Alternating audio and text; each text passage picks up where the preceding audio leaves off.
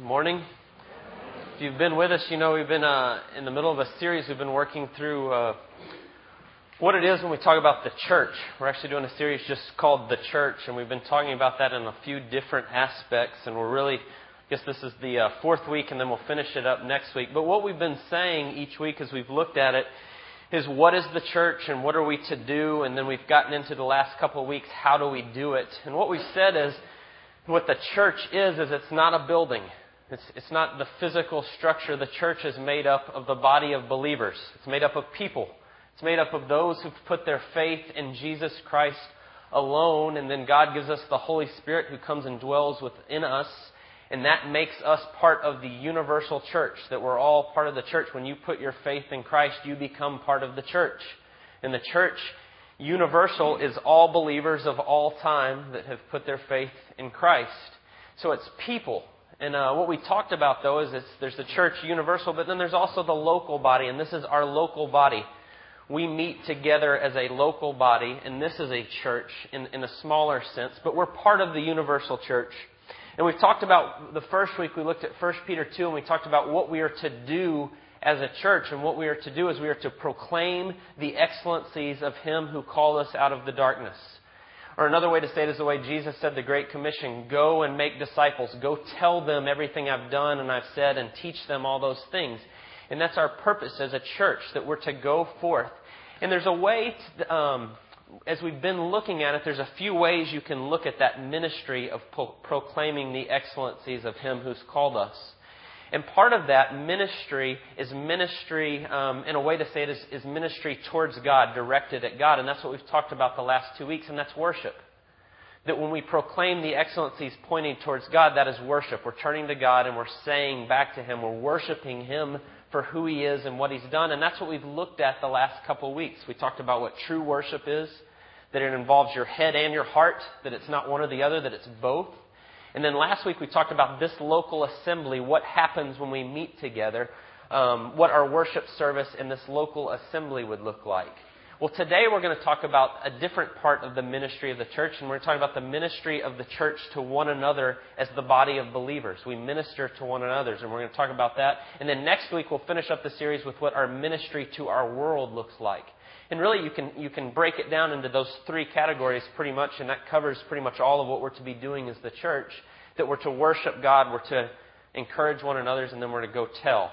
And that's essentially what we're doing. So today we're looking at the ministry to the body of believers, to each other. And we're going to be looking at that this morning, and what we're going to do is we're going to use Ephesians 4, 1 through 16 to look at that ministry to believers in between the body and what that entails and what that means. And essentially what we're going to see is that it has to do with nurturing and equipping. And we'll get back to those, what those mean. But let's turn to, if you've got a Bible, if you want to follow along with me, if you'll turn to Ephesians 4, we're going to look at verses 1 through 16. And since we're stepping into Ephesians this week on this series of the church, let me just give you a quick background. Paul writing to the church in Ephesus from prison, and he's writing to encourage them, exhort the church, to help them along, to promote unity within the church. And that's kind of what we're looking at this morning. Paul writing to the church, and he says a lot of things about the way we're to minister to one another within the local body, within the church. So let's read Ephesians 4 verses 1 through 16, and then we'll jump into this part of the ministry of the church. But Paul says this, I therefore, a prisoner for the Lord, urge you to walk in a manner worthy of the calling to which you have been called, with all humility and gentleness, with patience, bearing with one another in love, eager to maintain the unity of the Spirit in the bond of peace. There is one body and one Spirit, just as you were called to the one hope that belongs to your call. One Lord, one faith, one baptism, one God and Father of all, who is over all and through all and in all. But grace was given to each one of us according to the measure of Christ's gift. Therefore it says, when He ascended on high, He led a host of captives, and He gave gifts to men.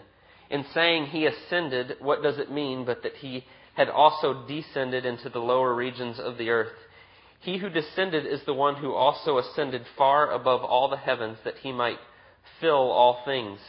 And He gave the apostles, the prophets, the evangelists, the shepherds, and teachers to equip the saints for the work of ministry, for building up the body of Christ, until we all attain to the unity of faith and of the knowledge of the Son of God, to mature manhood, to the measure of the stature of the fullness of Christ, so that we may no longer be children, tossed to and fro by the waves and carried about by every wind of doctrine, by human cunning, by craftiness and deceitful schemes.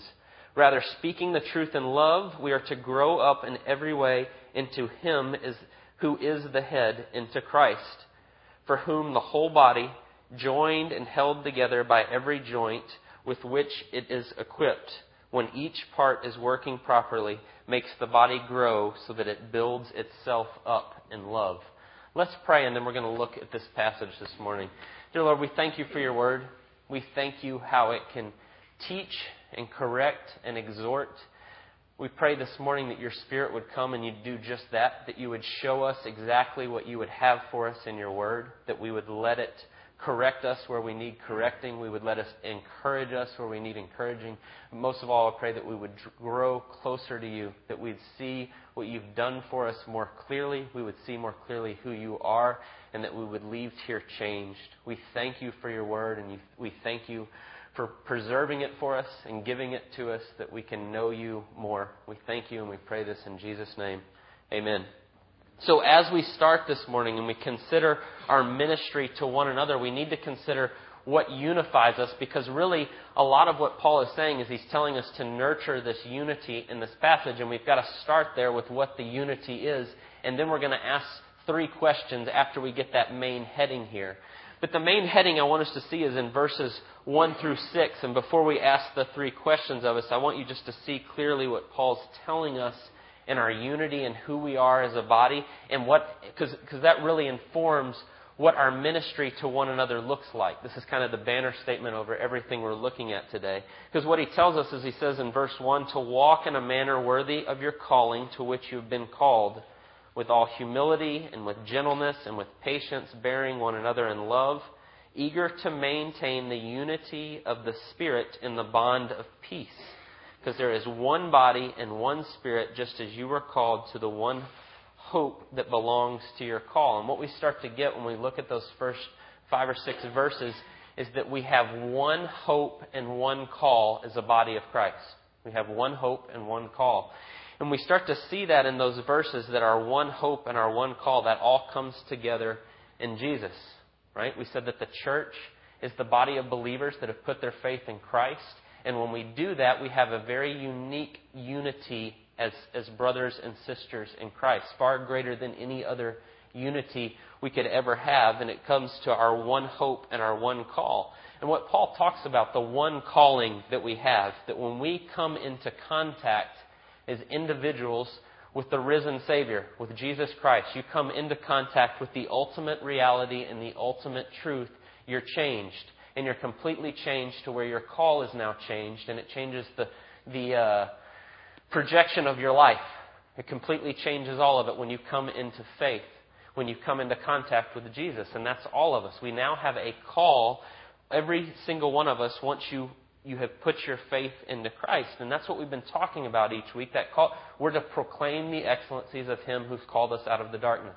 That's our call. We're now to go and tell people what's happened, that we've met the risen Savior. Another way to say it is Westminster Catechism says the very first thing, that we are to glorify God and enjoy Him forever. That's another way to say it. Now our call through what Christ has done for us is we're to glorify Him.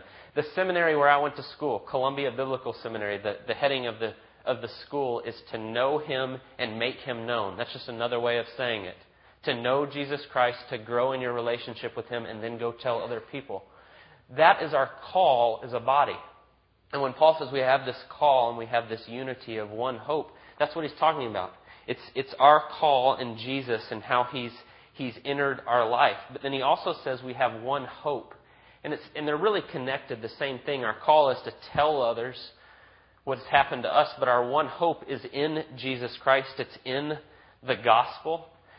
When we talk about hope, we say our one hope. I've said this before, but it's worth repeating. A lot of times when we say hope in our society, we think of some wishy-washy, like, I hope this works out kind of thing. That's pretty much what it means in English. That's what the word has come to mean in our English language today.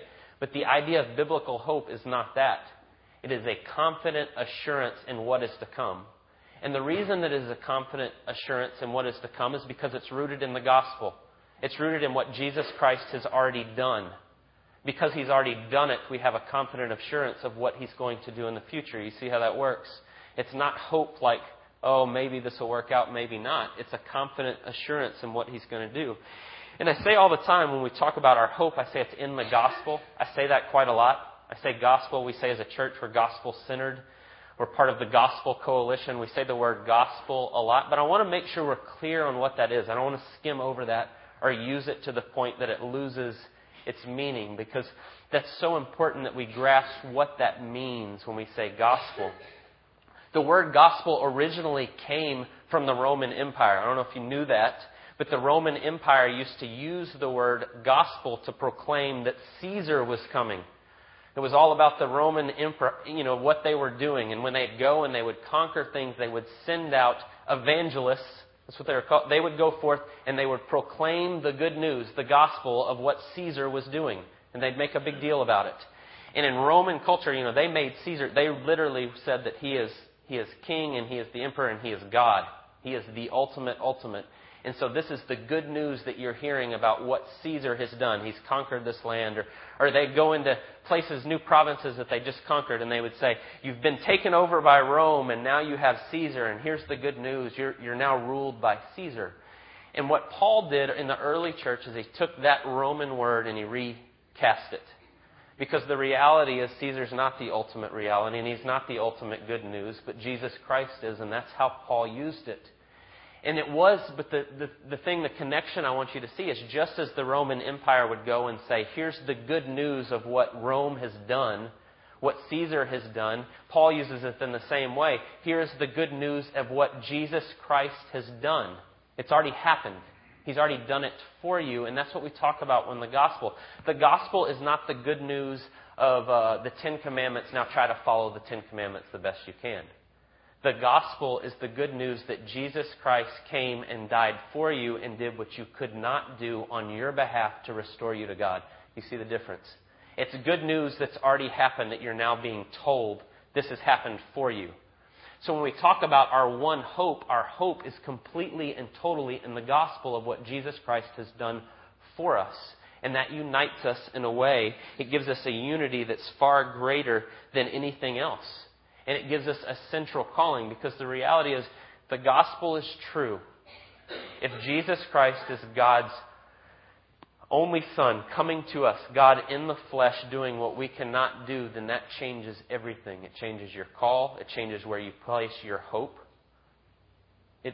When we talk about hope biblically, what your confident assurance is in, it changes it to Jesus, and it changes all of it. And that's the unity we have, because what happens is it creates the most profound, deepest unity that can ever be, because it's the most profound, deepest truth there's ever been. So when we unite under the greatest news there is in the world, we're united in a way that we couldn't be in anything else. And that's kind of the blanket statement. That's the big idea picture when we talk about our ministry together within the church. So we have to start there. But since we've got that set, you see that in verses 1 through 6. Now that that's set, I want us to ask how we minister to each other. And there's 3 questions we're going to ask. How do we nurture one another? Why do we do so? And what is the outcome? So how do we nurture one another? Why do we do so? And what is the outcome? So let's start with how we nurture one another. Before I even jump in here, just as review last week, part of how we nurture one another, we talked about this last week, is this meeting together regularly. We talked about that last week. Hebrews 10 tells us to not to neglect meeting together, that we need to meet together and we need each other. So that's part of last week. I'm pulling that in. But this week, as we go to it, how do we nurture one another? I want you to look at verses 11 and 12 with me. It says, and he gave the apostles, the prophets, the evangelists, the shepherds, and teachers to equip the saints for the work of the ministry, for building up the body of Christ. When we come together as a body, what we're doing is we're not coming together just to hear a sermon, just 30 minutes and that's it, and we're done. And what you're coming for while we meet together is to equip, to be equipped to do the ministry, to go forth. So we nurture one another by saying and helping each other and speaking truth, and we come together. And you could say, well, sometimes we get off on what church is, as we're talking about the church in general, and we say, well, we come to be equipped. You come on Sunday morning to be equipped, and that's part of it. That is a part of it. But when we talk about really nurturing what we're to be doing with one another, it can't be just Sunday morning for a 30-minute sermon. That's not it. The Bible doesn't know anything of that. There's no following Jesus Christ as a disciple of Him where you go for 30 minutes one week and that's it. That's not the way Jesus operated with His disciples. It's not the way the early church. There's just nothing in Scripture to show that. And the reality is it takes a lot more than just a sermon on Sunday. It takes living together. That's how we begin to nurture this. Our one hope and our one calling is we come alongside of each other and we're so involved in one another's life. And that's what happens when we come together. But then what you see in verses 11 and 12 is it's talking about apostles and prophets and evangelists and shepherds and teachers. And those are the things that we usually point to leadership in the church.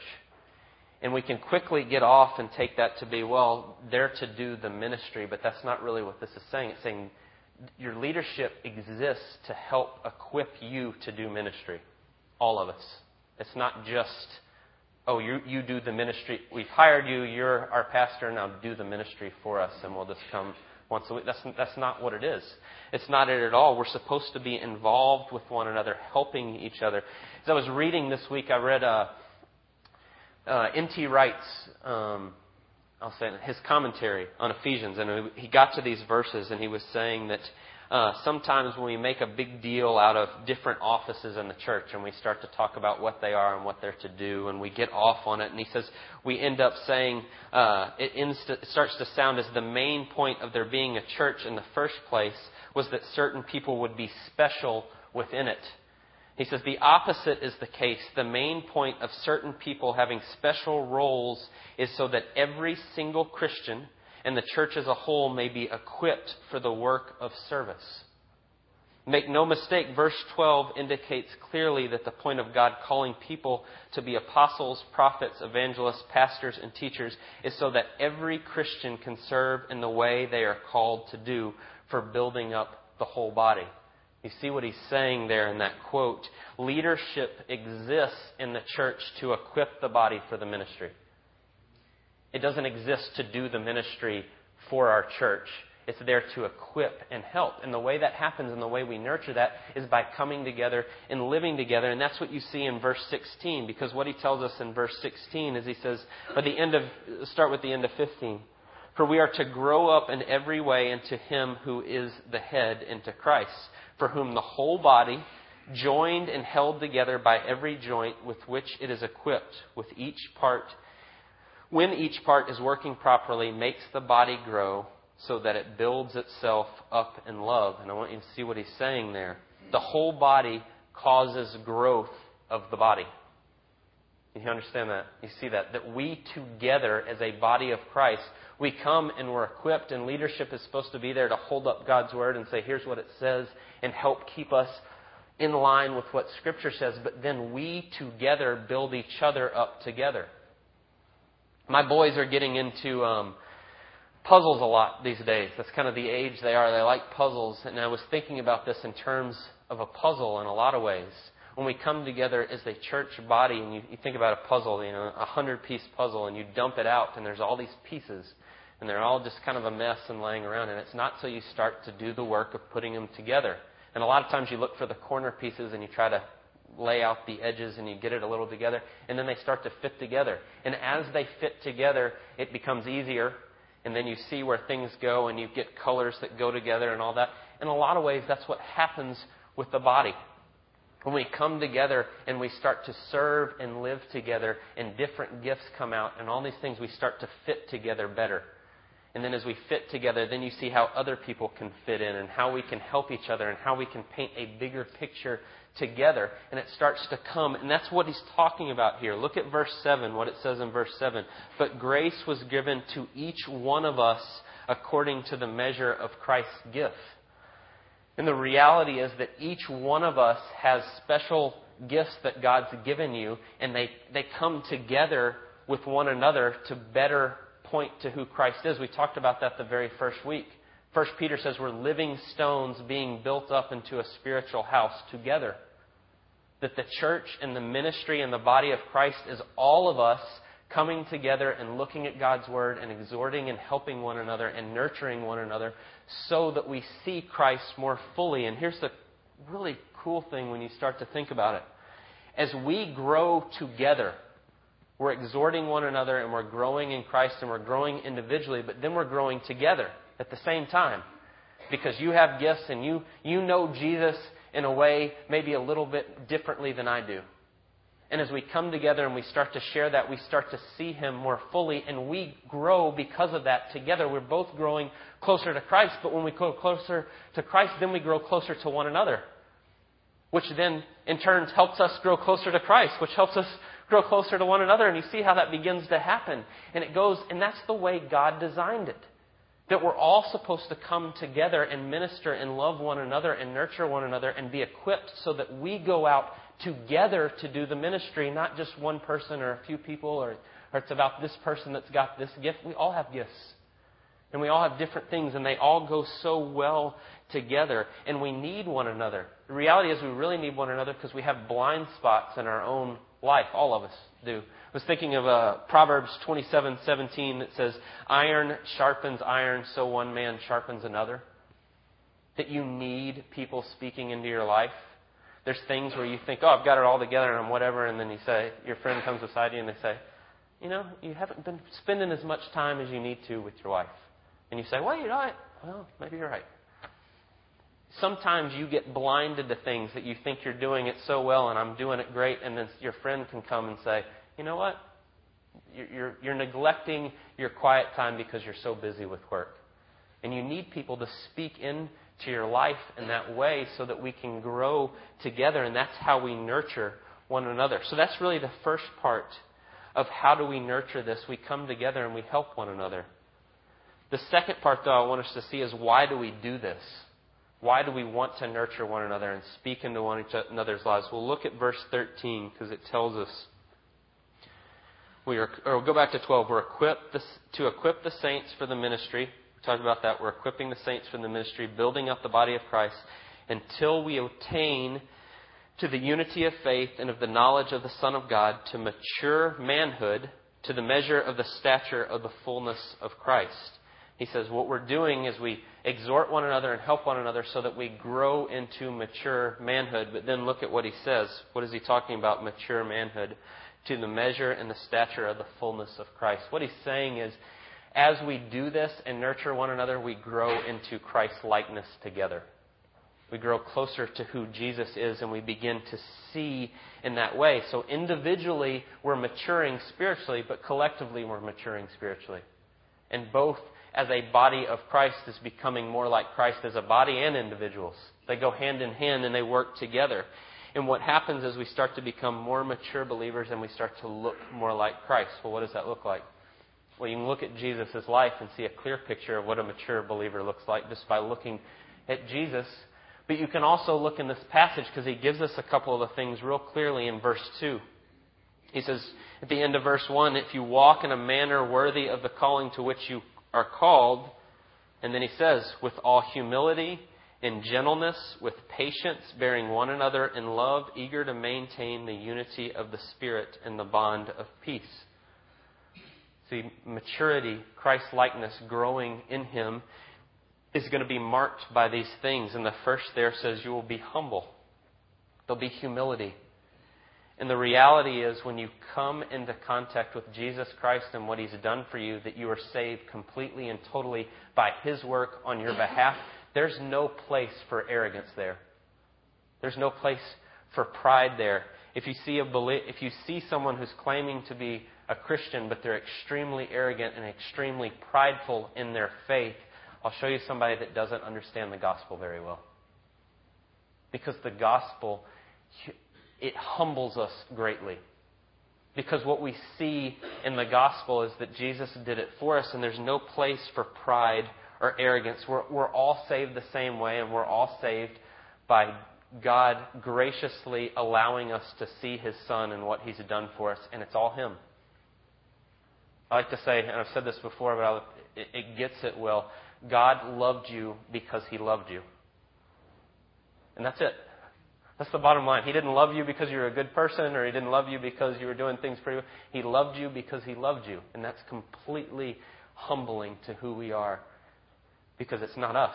It's Him that did us for us. So as we grow in Christ's likeness, we'll be humble. You can see that in Christ's example. A great example of that is in Philippians 2 when Paul writes, "Let each one of you look not only to his own interests, but also to the interest of others. Have this mind among yourselves, which is yours in Christ Jesus, who though He was in the form of God, did not count equality with God a thing to be grasped, but He made Himself nothing, taking the form of a servant, being born in the likeness of men, and being found in human form, He humbled Himself by becoming obedient to the point of death, even death on a cross." Jesus was the most humble. He gave up more in humility than any person could ever do. So when you grow in Christ's likeness, you're growing in humility because you see clearly your own sin and your own salvation and how you came to that, and it had nothing to do with you. It was God's doing at every step. And that leads us to the second thing He says. He says you'll have gentleness and patience. As you understand your salvation and who you are in Christ, it'll lead you to be gentle and patient with other people because you know your own sin and you know what God saved you from. I heard the other day a good definition of gentleness. The guy said gentleness is, I'm trying to think exactly how he said it. I'm going to mess it up. Not asserting your rights. And you think about that. In gentleness, you may be right. You may have every right to tell somebody how wrong they are, but you step back and you don't just jump all over them. That's being gentle. And that's really what verse 15 says when it tells us that rather be speaking the truth in love. When we speak the truth in love, we do so with gentleness. You may have the right answer. You may see where somebody is not in line with Scripture, but you do so in a loving way. You don't jump all over them. That's being gentle. And when we grow in Christ's likeness, we do that. We begin to speak gently, and we become patient with other people. And we have humility in the way we deal with one another. And that leads to the rest of this. We end up bearing one another in love, and then that promotes a unity within the body. When we live and act that way with one another. So as we nurture one another, why do we do it? We grow in spiritual maturity. We grow in Christ's likeness. But there's another thing here in verse 14 that it says. Look at verse 14. So that we may no longer be children, tossed to and fro by the waves and carried about by every wind of doctrine, by human cunning, by craftiness and deceitful schemes. What happens is when we grow in maturity, we grow in Christ's likeness. When we nurture that within one another and then we start to grow in those things, what happens is our call, our one hope and our one call becomes clearer and clearer. It becomes a laser focus on that one hope. Because what happens, that's what he says here, he compares it to a child. He says you won't be a child anymore that gets so easily taken off to things that aren't important. I have 3 young children right now, and I can tell you, especially the youngest, who's 10 months, when he sees any little thing that comes by his little head, he can't focus. He focuses on one thing, and then something else comes, and it's all over the place. And it's a good analogy here of children that we're quickly taken off to other things. The sad reality, though, is our world is full of grown children that are easily taken by things that don't matter. It's the way our society functions right now. Everything is sound bites. Everything is tiny little blips because you can't keep anybody's attention for longer than 30 seconds. Everything is put down into our advertising, all of it, and all of it's designed to pull you in different directions. Every bit of it. But what it says is when we start to grow in Christ likeness and in maturity, we begin to have a laser focus for the things that really matter. And I want you to think about that, because when you start to see Christ for who He is, He gets greater and greater, and everything else starts to fade. And it becomes so much clearer, and that becomes our laser focus. And you don't get pulled off on other things because you see them for what they are. You realize that they're a waste of your time, that they're pulling you from your true call and your one hope. So when we grow in that, we become clearer and clearer, and that's why we need one another to help us in that. When we start to get off, that's where you step in and speak truth and love. Well, wait a second. Do you really want to spend all your time on this over here? That doesn't help. How does that help any of us of what we're after? And that doesn't mean that every single thing that I'm not trying to make a big thing about whatever it is, your hobbies or whatever, but you're constantly reevaluating, how is this helping my one hope, my one true calling? Because we can get off on that so quickly. And when we talk about growing in maturity as to more Christ-likeness, I want you to think about Christ's laser focus on what His call was and what He came to do.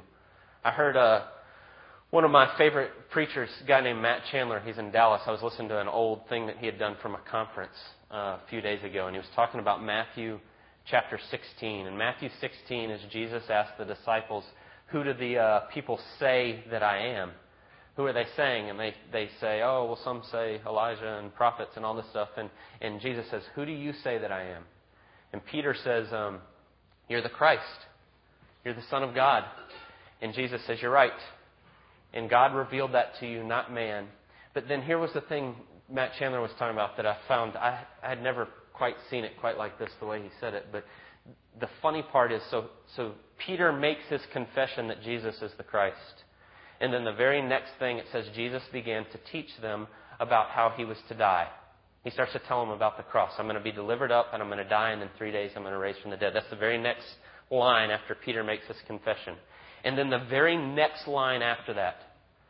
So Peter just said, you're the Christ. You are God.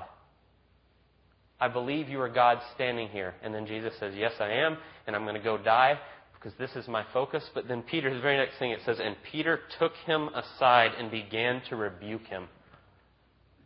Do you get, this is what I just hadn't, I always read those separately.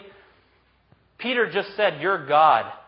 You're God in human form. And then Jesus tells him something. And he says, oh, wait a second. He takes him aside. He grabs Jesus by the shirt and says, come over here and let me explain to you how this is not it. Right? And you know the rest of that story if you've read that. He says, far be it from you, Lord, this shall never happen to you. And Jesus' words to Peter, get behind me, Satan, you are a hindrance to me. And then what he says is, you are not setting your mind on the things of God, but on the things of man. And as I was thinking about that focus, our one call and our one hope, we do that all the time. We come and sit here and say, Lord, Jesus, you are God.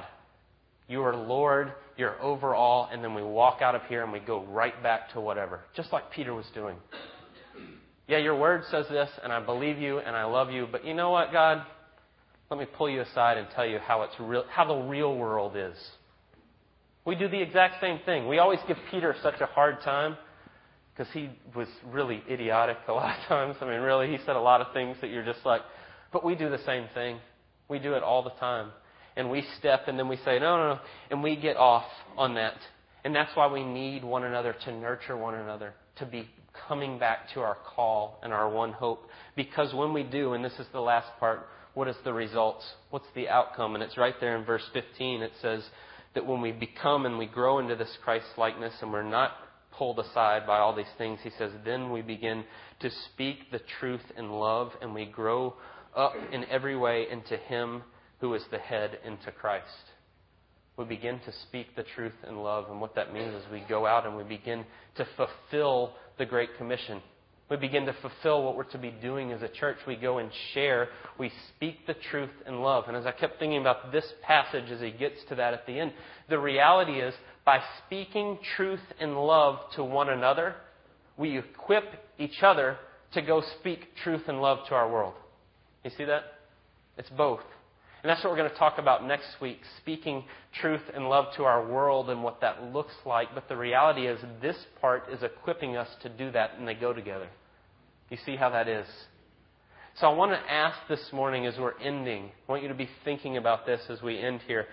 Who in your life can speak the truth and love to you? Are there people in this church that you're willing to let look at your life and say, I need you to speak truth to me when you see it? The reality is we all need that. I mean, it's so clear in Scripture that that's the way we're supposed to operate and how we work and how the body of Christ grows together. When we begin to do that to one another. And I say that, and I've talked about it before, and I want to let you know that where we're going, we are going to probably in the next 2 to 3 months launch a bunch of small groups in this church. You need that. We need that together to be able to speak into one another's lives so that we can fulfill our calling. You see that? When we talk about small groups, it's not like, oh, we'll have these neat little groups so we can hang out and be together. That's part of it, and that's a great thing that you get to spend time together. But the reason we have small groups is so we can speak truth and love and help equip one another to go forth and do the work that we're supposed to be doing as a church. And that is so right here in Ephesians 4, that we need to be doing that together. So as we close this morning, as we end with this, what we're to be doing, I want you to be thinking about that. I want you to be praying about who is it in your life that can do that. How can we do that better together so that we can go forth and spread God's Word? So we can fulfill what we're to be doing as a church, which is going to make disciples of all nations, of proclaiming the excellencies of Him who called us. Let's pray. Dear Lord, we thank you for your Word. We thank you for your design for the church, that you tell us that we need one another. To see you more clearly, we need one another to come alongside. I pray that we would take that so seriously as a body, that we would be so taken with our one hope in you and what you've done for us, and our calling as a body of believers, that we would want others to be intimately involved in our life so that we hold one another accountable, that we spur one another on, that we go forth together to proclaim what you've done for us, that we look for ways to do that, to be better disciples, to be better equipped, to better love each other and love our world. We pray that your Spirit would move and help us to do that in a way that's in accord with your Word. We thank you for your Word. We thank you for what it teaches us and how you instruct us, and pray that we would be quick to listen to it and let it guide us in our lives. And we thank you for all you've done for us, and we pray it in Jesus' name. Amen.